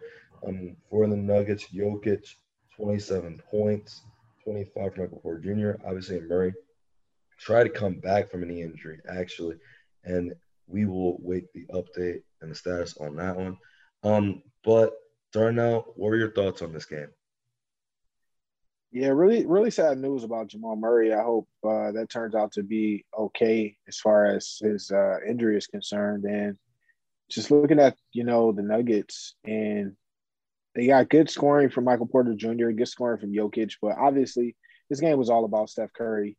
53 points, 10 of 18 from 3, 15 of 16 from the line. You had a Draymond resurgence scoring. He had 18 and 7 assists with 7 rebounds. And their chemistry together has just been really crazy to watch. You had 17 points from Wiggins, no Kelly Oubre, so no jokes about Oubre tonight. And when Steph is shooting like this, like, how do you really stop him? Like, he made 4 shots that weren't threes. Like, when he's taking that volume, he's such an efficient scorer that it's really tough to stop him. And I think this is what it's going to take. Obviously not 53 a night, but it's going to take really high outputs. It's going to take really high scoring outputs from Steph Curry for them to, stay within that play-in tournament range, because right now I think going into the game they were in the 10th spot. I don't know where they are today, but I'm sure they're somewhere close. Yeah, they're 10 still. But if they want to be in the playoffs, then this is what it's going to take from Steph Curry. It's going to be high-scoring games. It's going to be a lot of threes. And if you're a fan of basketball, it's going to be a joy to watch. The Warriors currently sit at 26-28. 1 game back of the Spurs, who are 26-26. They have 2 more losses, but they're 1 game back. And they are 1 game over the Pelicans, 25-29. Dom, what were your thoughts? I was actually, I'm hurt. I'm so hurt about this, bro. Because I'm like, bro, the Warriors and the Pelicans really are trying now. These fucking boring ass niggas just won 2 in a row for no reason, bro. Yep. Just fall out, bro. No. Don't nobody want y'all in there. You said that man is an overrated coach. You got to do it now. Bro, get out. Get out. Get out. You know the funniest part of it all? Sacramento was right there sniffing it. Oh, and then they laid 7 straight. 7 straight L's. The Thunder had to take out Shea. Motherfucking tell Al Horford to sit the rest of the season. Just for the Kings to be at 1 game above them. The Thunder really might fuck around and have a better record than them out of nowhere. Type shit, bro. So I mean, the standings. I mean, we're still hoping for the Warriors and the Pelicans in there. That'll be the most interesting of the play-in games, honestly, because don't nobody care enough to see the Spurs in there, bro. And at this point, I'm convinced the Grizzlies are going to be in there. They're 6-4 in their last 10. They're just a literal 500 team. That's what the Spurs are.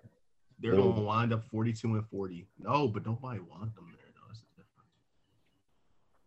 The Grizzlies are kind of interesting enough a little bit to like at least just play Dallas in there.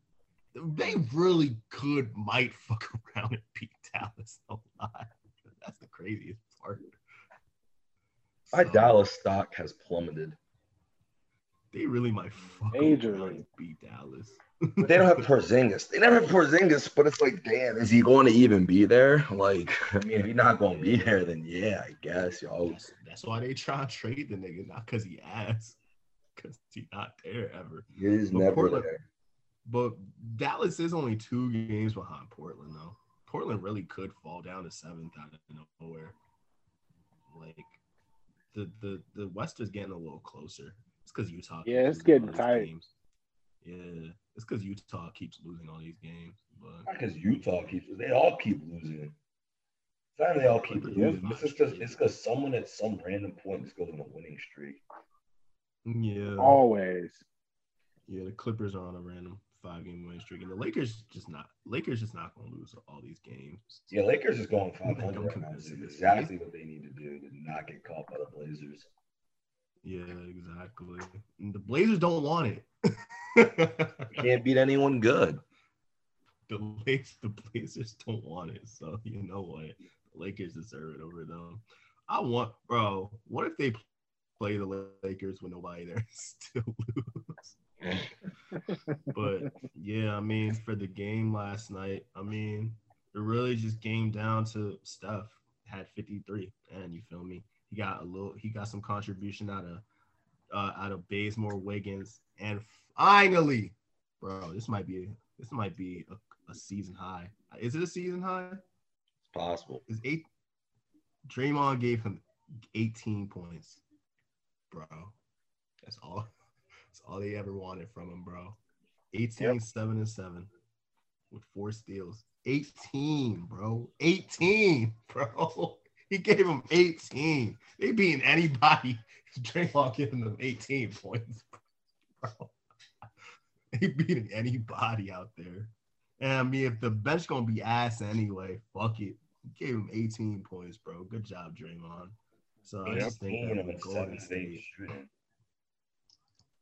18 on 18 points, bro. Draymond doesn't give you. Draymond don't give you 10. Draymond barely gives you 5. So barely for him to score 18, bro. That shit look like a career high out there. Hey man, I'm gonna tell you something. He had 18, 7 of 8 shooting, 2 for 3 from deep. But yeah, things don't happen for no reason, man. You want me to break it down? I actually watched this. Let me break it down. So you think that because Kelly Draymond suddenly became able to score? I already see where this is going. He's about to say because Kelly Oubre wasn't there, Draymond finally became able to score the fucking ball. I can't. Go ahead, bro. Let's see how you blame Oubre this time. So yeah, Kelly Oubre wasn't there, and Bazemore actually can shoot the ball. It changed everything. Telling you right now. He had 3 of 6 out there. Bazemore was huge during the runs where it was like, damn, they just gonna start doubling stuff. Someone's got to hit. Bazemore was hitting. Bazemore hit just enough. Hey man, all they needed this entire time was one, because still not Wiggins, was one consistent 3-point shooter. And they also finally put Wiggins with the bench unit. So no, the bench couldn't score. But as you can see, Damian Lee's a plus 15. I think that happens because he's playing a lot with Wiggins. They put Juan back in the rotation, let him play some defense out there. Jordan Poole was terrible early in the game. Still was pretty bad late, but he scored a couple buckets. He also had this weird kind of dunk, like through JaVale McGee. JaVale McGee hit it, but it still went in. So Jordan Poole can do something off the bench. And Wiggins was just the way that Wiggins could get his shots up. Obviously, Steph, he's going to go from the jump, he had 20 in the first quarter. He's going to do that. He just went ridiculous. But Draymond just went to the basket more. He was hitting the mid-range jumpers that he was getting. And he hit a couple. If he's going to hit 2 or 3 threes, hey, man, you just got to be. He winning a title. Yeah. But it really was. It was part of it. Very interesting. There was no Wiseman, too. I don't know if you guys realize that. But he got injured. There's no Wiseman and there's no Oubre. And remember, Draymond is saying, young player. Draymond just said 2 days ago. I don't know if y'all know this one either. He said these young players in the NBA now are soft. He was talking about because they were trash talking. Yeah, I know this. But I know what I followed the NBA, right? Yeah. Like he's been in the NBA long. Like his team was, whatever though. Like he wasn't kicking people in the nuts. Someone would consider that soft. Yeah. Whatever. The point is that there's messages being thrown out there. The 2 young guys didn't play. Suddenly he's able to score a little bit. What was weirdly happening was Kevin Looney was taking threes. He didn't make any of them. What's up? I said, what? Isn't Wiggins around their age too? Yeah. I think like 24. Wiggins is a little – I feel like Wiggins is like – I think Wiggins might be 25. Yeah, he's like 25, 26 now, dude. Oh, damn.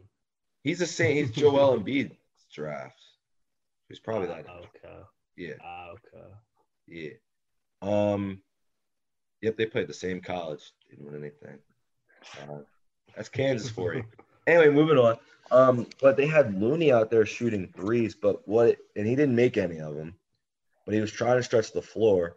What was happening is I see now why Looney is kind of better for them in some ways than Wiseman.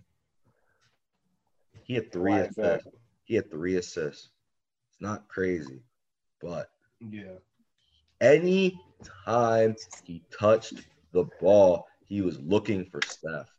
Draymond gonna look for him. Mm-hmm. So what that means is now, and Bazemore's gonna shoot open shots. Bazemore is getting a little erratic out there. Like he'll go do his own thing. Wiggins, as soon as you give him the ball, the possession's over. No one else touching it, right? No one else is touching it. That's okay because they give him that for a reason. Sometimes they just want Steph to just run around, move, and just give Wiggins his one-on-one. And it'd be okay. It really is okay. The problem normally is it isn't even just Oubre. It's the combination of him and Wiseman. So even though Kevin Looney is not some great playmaker, he at least knows where his bread is buttered. He's not going to. He shot 2 threes, which I thought was weird. But Steph was happy when he shot it. Steph was like, that's going in. They're telling him to shoot threes now because they're like, fucking what? If you can ever hit one of these, bro, because he's such a better passer, and he got 4 offensive rebounds too. He was fighting on the boards. He did enough against Jokic. Now, I'll talk about that in a minute, but he had enough on the boards. He was trying to shoot, and he does that Bogut thing where it's like, all right, give a pass out and get a screen for Seth. There was one play where I think someone got a rebound. I think it had to be him because no one else had an offensive rebound the entire game. So he gets an offensive rebound, throws it out to Steph, and then leaned off Murray. It was moving, but they didn't call it. And Steph just ended up with a wide, and this is while he's on fire. Steph just ended up with a wide open three, and I was like, see, this is just stuff like Wiseman would just not know how to do yet. Well, Looney was there while Bogut was there, so No, I Bogut know. really, Yeah, I'm aware. yeah, I guess you're telling them. Good point. Yeah, people. He was around there, and that's what he saw that, and he played the same way. I mean, that's why he's still there. That's why he's kind of effective with them. It's now it all depends on if Draymond gives you anything. I mean, Steph going at 50 is going at 50, but I really think that we've been seeing it all year. Bazemore really has been like their second best scorer. It's kind of crazy, but he has been off the bench just because he is like their most consistent shooter, second shooter. He gonna shoot it, and he kind of can drive by you. So you know what? Whatever, I guess. Well, we've said from the start, that Wiggins should come off the bench. If Kelly gonna be out there, if Kelly just gonna be out there and motherfucking, he can just play defense for real. If he's gonna miss every shot, if he can just play defense and get a couple like putback dunks, that's all they would ever need from him. Like, but Bazemore should be out there so that he could stretch the floor. He obviously not gonna be Clay, but he could be the closest thing that they have to him. And then Wiggins could come off the bench and do his thing. And we're also missing somebody else that didn't play, who as soon as he touches the ball, play stops. Eric Pascal. Yeah. Goes right out there, runs right into somebody, doesn't get the foul. So really they're missing another ball stopper. And Wiseman's young, so I think eventually he'll learn how to do it. But from what I heard, this experiment's already over. There's actually a rumor that the Warriors are trying really hard to pursue Kawhi Leonard in a trade. They're trying to do a sign-in trade with the Clippers. They're trying to give the Clippers Wiggins, Wiseman, and the Timberwolves first. Ooh, Timberwolves for Kawhi. Fuck it, yeah. If you get Kawhi, fuck it, who cares? Because you're going to get rid of Wiggins' max contract, and you're just going to replace it with a Kawhi max contract, like type shit. I don't like that trade. I'm sorry. For the Clippers or the Warriors? For the Warriors. I think it's too soon to give up on Wiseman, A, and B, that pick, if they get it, is going to be in the top 3, right? Top 3 or 4. Outside of the top 3, top 3 protected. Okay, so it'll be a lottery pick. I don't know if it depends on where the pick lands, but if it lands in the top 5 and you're giving up a top 5 pick this year and a top 5 pick last year, I think that's a lot. You got to do it before. They didn't take LaMelo. It's already over. Fuck it. Trade Wiseman. Get over it. And it's not because he's going to be good. It's because, bro, you do have Steph Curry. Like, you're not going to have another Steph Curry. So you might as well, if you can get Kawhi with Steph. And then Clay coming back. That's the big thing. That is going to be ultimately, can he come back? I said this like last time we had this conversation on if he should leave or not. That is the whole entire thing. Can he come back? If he can and literally play, because Clay never missed a game, actually, if I remember correctly, right? Like that first run, he was the one who was always there. Steph was the one who was hurt. Clay never missed. So that's what it's going to be. Clay and Draymond never missed. So it's going to come down to that. It's really going to come down to Clay. If you get Clay, obviously, you get Kawhi just being able to just mid-range, do whatever. Draymond just has to not call him a bitch, and everything will go great. Is Kawhi gonna start tripping though? If he calls him a bitch, I don't know if Kawhi care. He'll never tell you. Yeah, but he might get an injury randomly. Decide not to play. So Hey man, as long as you don't got some old ass niggas talking about, yeah, we've been hurt worse than that. We came back sooner. He be all right. As long as you don't have no old dumb ass niggas saying that. Draymond could very well call that dude soft. Sitting out Yeah. easy. That could very easily happen. Yeah. But if that doesn't happen, amen. But here we go, right? So the other thing about this is the Nuggets. I had them as the second best team in the West. Still think that. Obviously, if Jamal Murray's out, then no, I don't think that. But one thing about the Boston game is they didn't have Jamal Murray, but you can't only score 8 in the fourth. Yeah. Regardless of that. Not on Boston, dude. Especially, a team that's not that good at playing defense already. And Jokic did have 10 of 21. Like, he had 27, 8 assists, 12 rebounds. Part of this, we'll say, is because Steph was outbursting. But it didn't seem like Jokic was doing anything to stop any. I don't know what he could have done. None of them shot well from three. So he was trying a couple threes. He was 1 for 5 out there. Murray was 1 for 5. Porter was 1 for 7. None of them were hitting threes. That made it way worse that Steph was going to hit all of them. Steph went, by the way, 10 for 18 from deep. We haven't 10 for 18 from deep. He had 53 points on 24 shots. Yes. That, like, literally shouldn't be possible. He more than doubled his shot attempts with points. And, you know, you have threes, but most buckets are 2 points. Anyway, so, yeah, Michael Porter Jr. actually was their best player out there. He was going crazy. Campazzo was huge just because he came out there and he kind of guarded Steph. And I saw one little instance of where Gary Harris could be a problem. We've kind of seen the last couple of games is – they do miss that. I mean, he wasn't playing anyway, but they do miss that defense for like a Jaylen Brown. Not playing. He's still not playing. But they would have missed that defense for Jaylen Brown and Steph Curry, you know, because I just saw it. If Jamal comes back, dude, he can't guard guys like no one's like Steph, but he was just exhausted. He couldn't score at all. That's probably partially what caused the injury. He was just fatigued. He's running around trying to guard Steph and then trying to score. And there's no way it was happening. There's no chance. Yeah. So we saw. I don't know why they go to the hospital. Yeah, they just gotta go out there, bro, and say, you know, fucking what, bro? Because you don't want Campazzo starting. Be like, hey, Will Barton, bro, can you just guard whoever the fuck the best guard is, please? Just do it. So Jamal gets to rest. Like, that's just it's gonna have to be. He's gonna go out there and not do anything anyway. You can at least guard the best person. So, you know. He has Jamal's he's a really good defender. Jamal was there on Steph. Steph was just hitting stupid shit. Like, he really was. Everything he shot was just dumb. I was like, oh, okay. He's just going to make everything. Oh, he tore his ACL. Damn. That's the end of that. Yeah. Did that just break?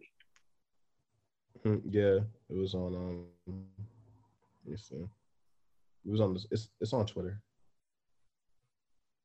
Damn, wow. Yeah, his ACLs. Sham just said it. Wow. That's unfortunate. There goes the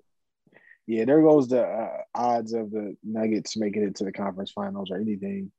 That's all out the window. Yeah. Damn. That's some depressing news in the podcast. Man. Yeah, that's ruined everything. Thanks, Dom. I mean, my bad. I just wanted to give y'all the update. It looked like he did it. Everybody was saying he probably did it. I mean, he got up, so I was like hopeful that he didn't. He didn't. I heard he put no pressure on that foot. He didn't. They tried to give him a wheelchair, and he decided to limp off instead. Yeah. Hey man, we saw Kobe walk right out there with a torn Achilles. So we just cause he was strong enough to get up on it on his own, don't mean that shit not torn. Oh, for sure. Yeah. Clay limped back after he tore his ACL. Yeah. Hit both them free throws. Yep. So, you know, I mean, Jamal's a strong person, you know, so he wasn't just going to get out like that, but, you know. Yeah. Man, that's tough. Yeah. So This sucks. All right, I don't even feel like doing the rest of it now, man. I got nothing else to say. I changed everything. Yeah. Well, my dickhead of the day goes to Dom. Tell me that. my bad. My bad. I should just let you go on Twitter so you could let Twitter be it.